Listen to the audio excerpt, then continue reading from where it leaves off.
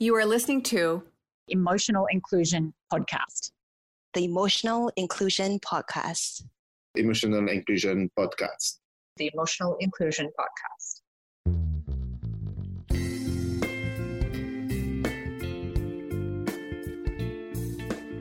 Hi, and welcome to the Emotional Inclusion Podcast. Emotional inclusion is a call to all companies to take a stand and realize the urgent need to invest in a trained professional in their organizations to address the emotional state of their employees, and particularly those who need to be reintegrated into the workforce post-trying circumstances. Over my decade-and-a-half-long career in the fashion industry and listening to hundreds of stories of people who have navigated work whilst facing the perfect storm, I realized the urgent need to advocate a safe platform in the corporate world where emotions can be heard, recognized, and dealt with for an enhanced business productivity. I invite you to tune in as I share practical wisdom and empowering conversations with influential leaders to break down archaic business stereotypes and lead the way to a better, emotionally accepting corporate ecosystem. The Emotional Inclusion Podcast is here to shatter the status quo of today's business landscape and lead the way to a wholesome new mindset in the workforce. Hi, I'm Maya Hari, VP and Managing Director for Twitter Asia Pacific, and you're listening to the Emotional Inclusion Podcast.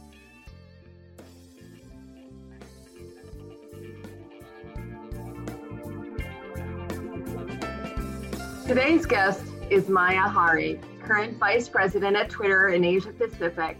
Maya is responsible for building Twitter's business across the region. Prior to joining Twitter in 2014, Maya spent over 15 years in the digital media, mobile, and e-commerce industries across the US and in Asia Pacific for brands such as Samsung, Google, Microsoft, and Cisco. She was also responsible for launching and bringing internet and mobile offerings to top-tier publications such as Vogue, GQ, and Condé Nast Traveler in Asia. Maya holds an MBA from INSEAD and an MS in engineering from Utah State University. Maya is a powerhouse of a woman, a mover and shaker in the tech industry, and is a pioneer in rolling out emotional inclusion at Twitter. She embodies leadership at its best, avant-garde in her thinking, and an activist in the realm of well-being in the workforce, and is a seeker of authentic excellency. The controversy around Maya being in the tech world, yet understanding that her employees are human beings and not robots, makes her stand out that much more. And it is my real pleasure to have her on our show today. So without further ado, Maya, welcome to the Emotional Inclusion Podcast. What a lovely intro, Molly. Thank you. I'm privileged to be here, and it's really exciting. It's a topic that's so close to my heart.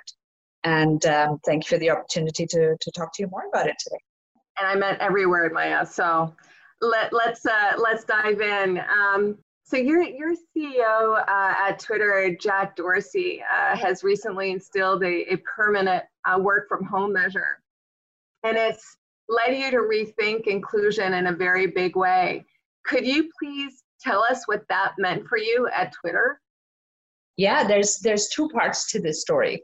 Very recently, Jack talked about very publicly the fact that we wanted to make the choice of choosing to work from home permanently for our employees, should their job allow and support that. And this comes on the back of us having spent a few months working from home and learning how to do that on the back of COVID and ironing out the kinks around what we deal with in this new reality. The other part to the story is that we've been on a journey around decentralizing our workforce for about 18 months. And the early thinking, pioneered really by Jack in the early days and then embraced by the leadership around the company, has been around the desire to have employees and people who want to be a part of Twitter and want to be a part of the employee base to have the option to work from any part of the world and not having to make a choice between the company they would like to work for versus the community they would like to be based in. And this has been really our driving mission to think about decentralization. And while over the past 18 months, we've been putting in processes and tools to enable people to work effectively in a remote fashion, we had the best, well, it's hard to say best in the context of COVID, but in the backdrop of an unprecedented global pandemic, we found that we had to prove our test case of whether employees can actually work remotely and yet feel as connected to the company and feel in a way that they fully belong and that the company was being fully inclusive. And so that's really the backdrop to the story now. I have to say that although we had planned and had a bit of a leg up thinking about decentralization from a tools and processes perspective, one of the things that we had to think very deeply about during COVID was, how do we help people feel a sense of wellness? How do we help people feel a sense of connectivity to the fabric of the company, and deal with the stress and anxiety of not only the pandemic, but also from feeling somewhat disconnected from each other as a group, as an employee base. And so that's a lot of the work that has happened, and in a way, needs to happen. And COVID has been a nice forcing function for us to really do more in this area. So COVID is the obvious catalyst, but why did Twitter decide to strongly encourage employees to work from home? I mean, was there a deciding factor or event that, was aside from, again, the obvious COVID catalyst? Yeah, I think if you think about our users who use the platform, right? They are all over the world.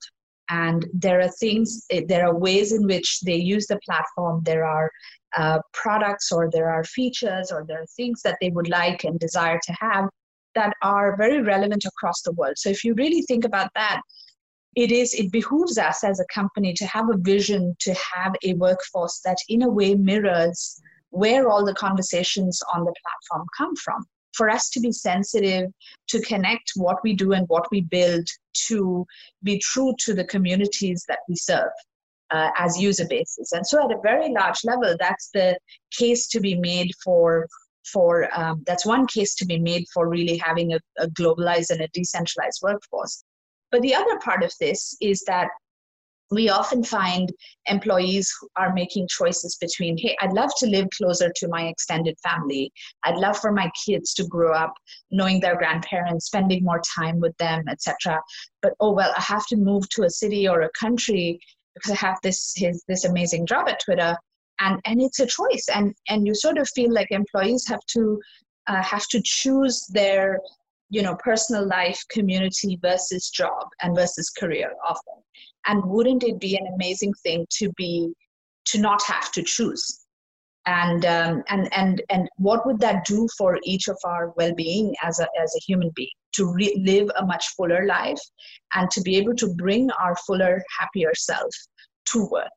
And that's the other dimension of thinking about this, right? One is the people who we serve as a community and being true to them, and second is our employee base and being really empowering of them having a full life. We are a technology company. If anybody can do this easily, it should be us, right? Right. No, it's fascinating, and I think the environment in which one lives in is obviously key to one's well-being, and what you're allowing your employees to do to effectively stay within their communities where they feel whole and happy, I'm sure will, at the end of the day, contribute very strongly and positively to your overall bottom line. Happy people makes for overall happy results. So I'm curious, because you have so you are piloting emotional inclusion in the workforce as we speak at Twitter. and you have a trained doctor on board called Dr. Candace Schaffer. I hope I'm saying that properly. Am I? Yeah. Candace Schaffer. Candace Schaffer, got it. Okay, so Candace Schaffer. And so she's your medical doctor on board, and she addresses all matters ranging from health, safety, wellness, but wellness, as you were saying, through counseling versus fitness awareness at Twitter. And so this is very much an experimental phase with the backdrop of COVID, with staff living away from home cities and living in small flats, and with all the whole physical distancing matters that we are all living through right now. I'd be curious, and I'm sure our listeners are too, as to your sharing with us how Dr. Schaffer's hiring was received amongst your employees, and if you could perhaps share a few positive outcomes that you've recorded so far. Yeah, I'd love to. We're super excited to have Dr. Candace on board. She's a clinical psychologist, has practiced over a decade in both public medical infrastructure settings as well as private practice.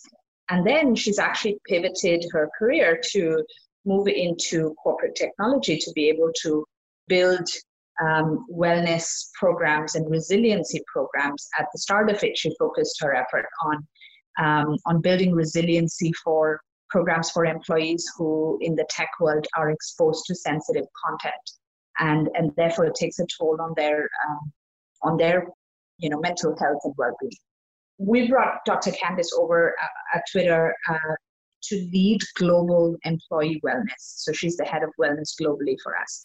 And her role really is to be the subject matter expert and the leader of programs to systemically think about employee wellness on a few different fronts, right? So it's resiliency programs for stress relief, for anxiety relief, for also tackling any major life challenges that someone might go through, but also thinking about financial well-being and a few other things like building a healthy dietary lifestyle or a healthy lifestyle in general, and thinking about building practices like meditation that could help make stress relief not a one-point thing, but rather a way of life. And so it's a fairly holistic approach to wellness that we're trying to build out under the leadership of Dr. Candace. Now, some things that have been put in place, which I found incredibly useful for our teams and for our employees. We started with a partnership with Modern Health. So Modern Health provides counseling, coaching, and education services to our employees now through our partnership with them across the world. And it's really discretionary, and it can be for at any point, right? It can be for a personal issue, or it can be for something like COVID, and I don't know how to tackle that. The second piece that we've done is we also realized that when you think about these wellness programs, a single person sitting in one location has to have arms and legs around the company to be able to really enable that embracing and adoption in our local virtual communities now.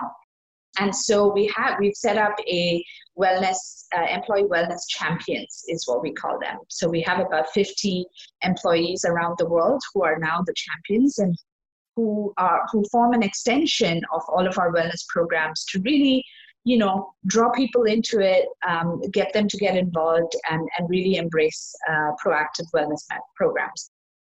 The third piece we realized is that mental health is clearly a very, very big part of the discussion today around, just making sure that employees are thinking about mental health. It can sneak in, challenges there can sneak in. You don't talk about it, it gets, and it builds up over time. And so for mental health, and particularly, we built an allyship program locally where 10% of the company signs up to be trained to be an owl. An owl essentially to be a peer support for people who are perhaps going through some mental health issues, but they're embedded deep into the employee groups and employee companies. So it's been very heartening and amazing to see what works and what doesn't, especially as you get into different countries and different cultures.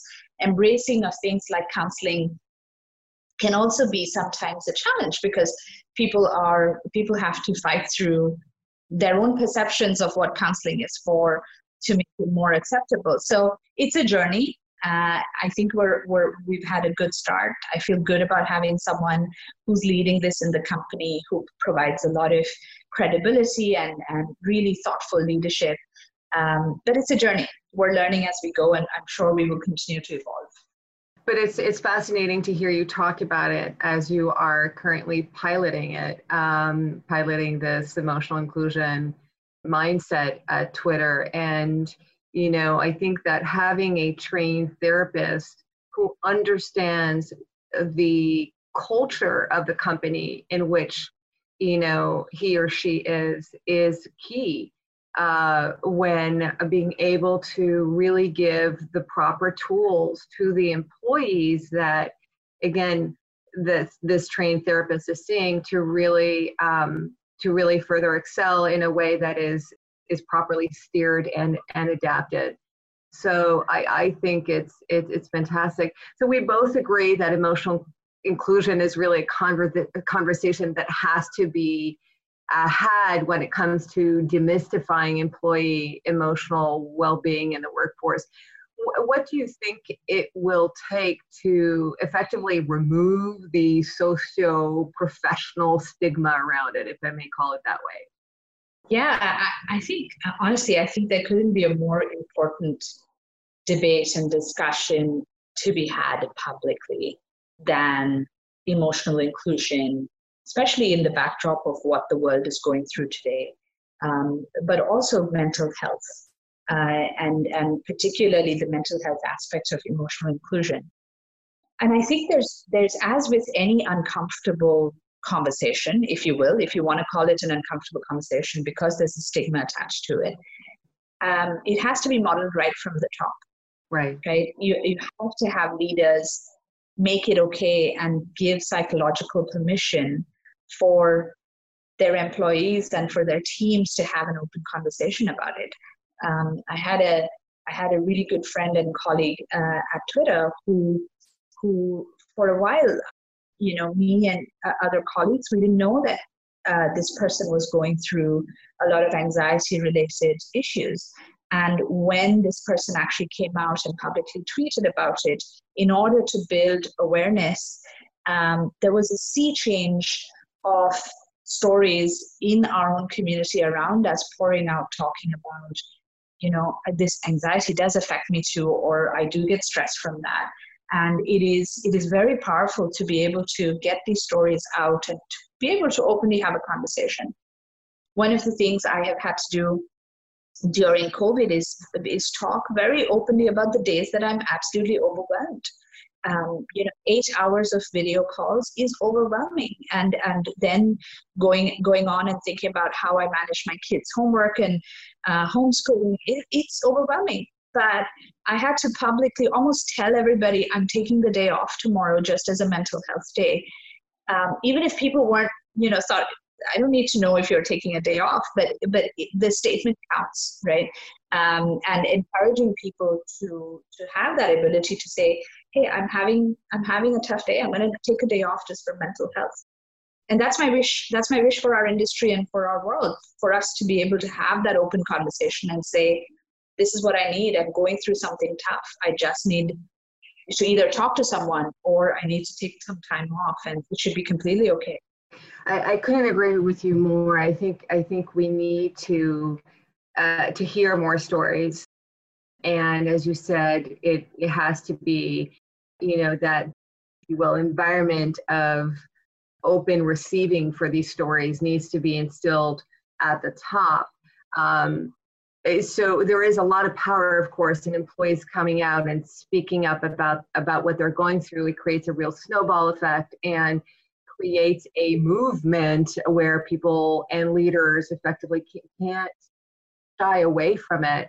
The problem is of course, when the leader doesn't see the relevancy of the subject matter And so what would be your take on that to change their perceptions about the fact that, no, this is obviously, this is a real matter. This is not some sort of, fluff or however it is that you want to call it. This is a part of our reality that on a corporate level, if we do not address it, it's going to penalize us one way or another.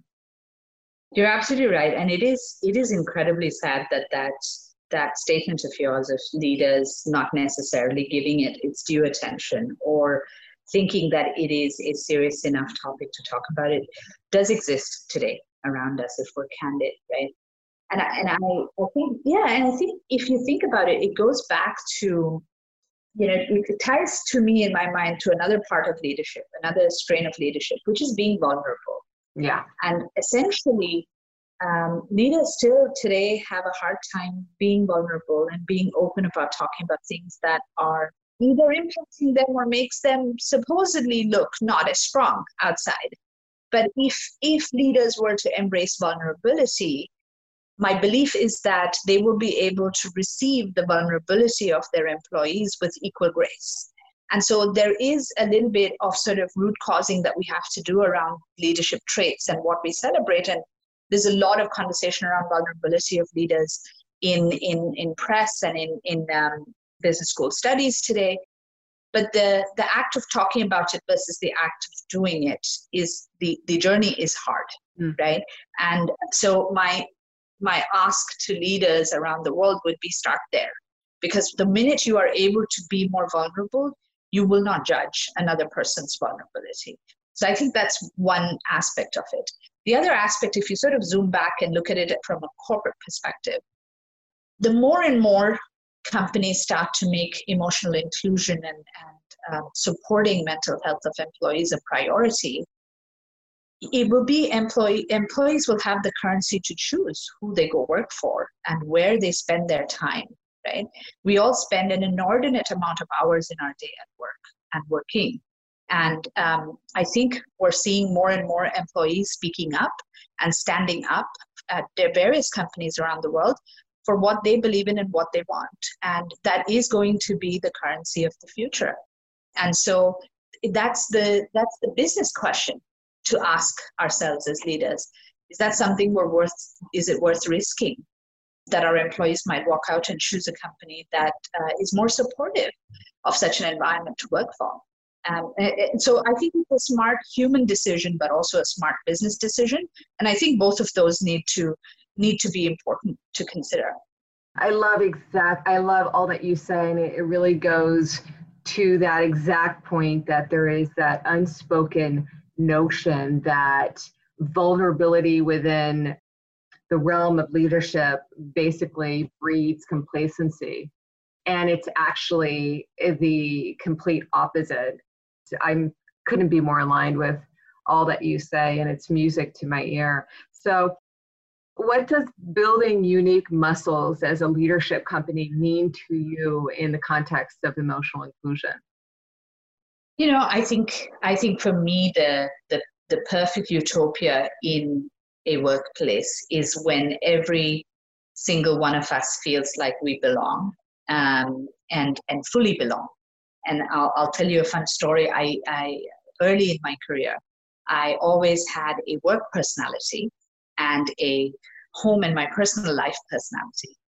And people around me who weren't like that, I would envy. And I would say, how do you do that? How do you have the same conversation in both worlds?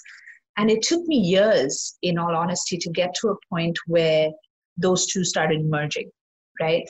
And I still think it's a journey. If I have to be incredibly honest, that is still a journey. There's still parts of me that maybe don't flow in both ways. But it's a very conscious journey to get both those sides united, because then I will feel like I can be exactly who I am personally at work with no modifications required. And then I fully belong, both, because of my race, my gender, my religion, all of that, but also because of who I am emotionally with no judgment.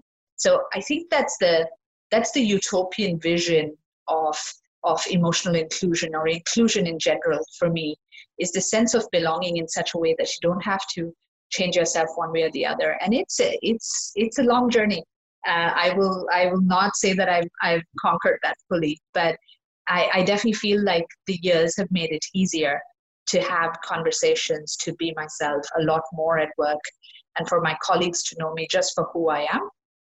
And if all of us could be that, that's what a wonderful scenario that would be. But that requires a ton of thoughtful planning, both from a company and culture, the choices you make of how we will work, who we will hire, and also the leaders and what they need to model to make that happen.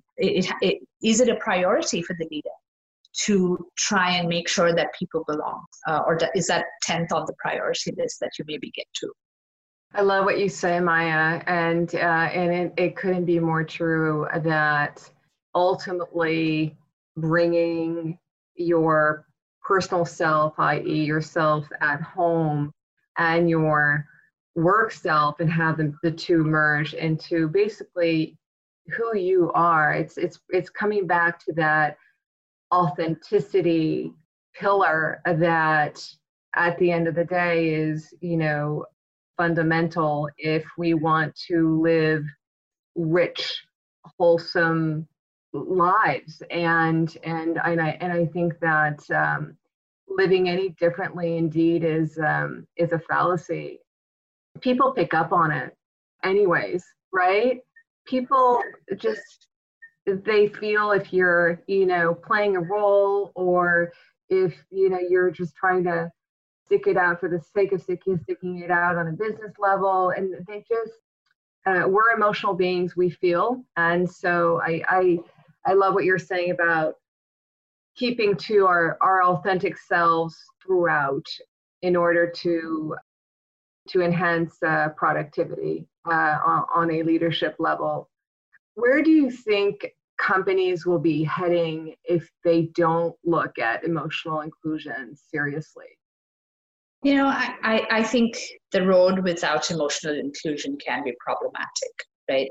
If you don't enable a holding space as a company for open conversation, for debates in a lot of ways to happen, to collectively as a group, as an employee base, to get to a point of defining what an emotionally inclusive environment they can all commit to holding up.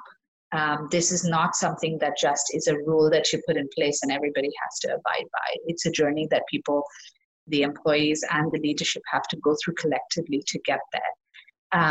And I think there is important elements of that around conversation, debate, but really thoughtful putting together of training, education, principles, enablement at the right time to form that. Now, if companies don't embrace it today, I think they run the risk of, an unhappy employee base, debates that go out of control, factionism within the company. And ultimately, you want to spend more time being aligned to a mission and purpose and vision of the company and moving forward, rather than be marginalized, fractionalized. It's not healthy for the success long-term of the company itself. So I think business success and emotional inclusion are actually very highly correlated from a medium to long-term perspective. So it also needs a medium to long-term view around thinking about what's the right thing for the business and what are the investments that are needed to make emotional inclusion happen. Gosh, Maya, I could speak to you for hours. I'm literally drinking up your words here, and you're giving me goosebumps. And I just thank you so much for coming on. And at your leadership level, you're helping pave the way in the interpretation of emotional inclusion in the workforce. And you're really bringing forth the importance and urgency of the subject matter out in the open. So one day our children get to live in a world where emotional inclusion in the workplace is a status quo. We will for sure all remember you as an early activist. Maya, where can people connect with you and continue to engage with you and your ideas? Molly, it's so good to be here. So good to talk to on the topic of emotional inclusion. I am on Twitter at Maya_Hari, or people can find me on LinkedIn as under Maya Hari, and I'd love to continue the conversation there. Perfect. So as we near the end of this conversation, I would like to ask you this final question. If you could leave our listeners with one key takeaway from your instituting emotional inclusion at Twitter, what would it be? The mission and the goal is #UntilWeAllBelong. And that's what we're driving towards. And it's the journey, not the destination. That makes that so sweet. But #UntilWeAllBelong. So that would be a perfect tweetable phrase. So I love it. There you go. I have to embrace being a leader at Twitter. Absolutely. Thank you once again, Maya, for agreeing to come on the Emotional Inclusion podcast with me. Your forerunner mindset is a breath of fresh air, and I truly hope that our audience will take any advice and insights you have provided with us today. Friends, if this content is delivering value to you, and if you haven't already, please make sure to subscribe, go to iTunes, Spotify, rate and review us. That helps us build this community, and that is what we are all about right now, building this community as big as we can to make emotional inclusion in the workforce a new norm, and your rating and reviewing really helps with that. Thank you again so much for tuning in, and until next time, my friends, be bold and be brave. Thanks for listening to my conversation today. We hope you enjoyed it, and if you have a chance, please rate and review, hit subscribe to receive new episodes, and pass it along to a friend. Thanks again for joining. I hope you'll come back for more. And in the meantime, you can check out emotionalinclusion.com/the podcast.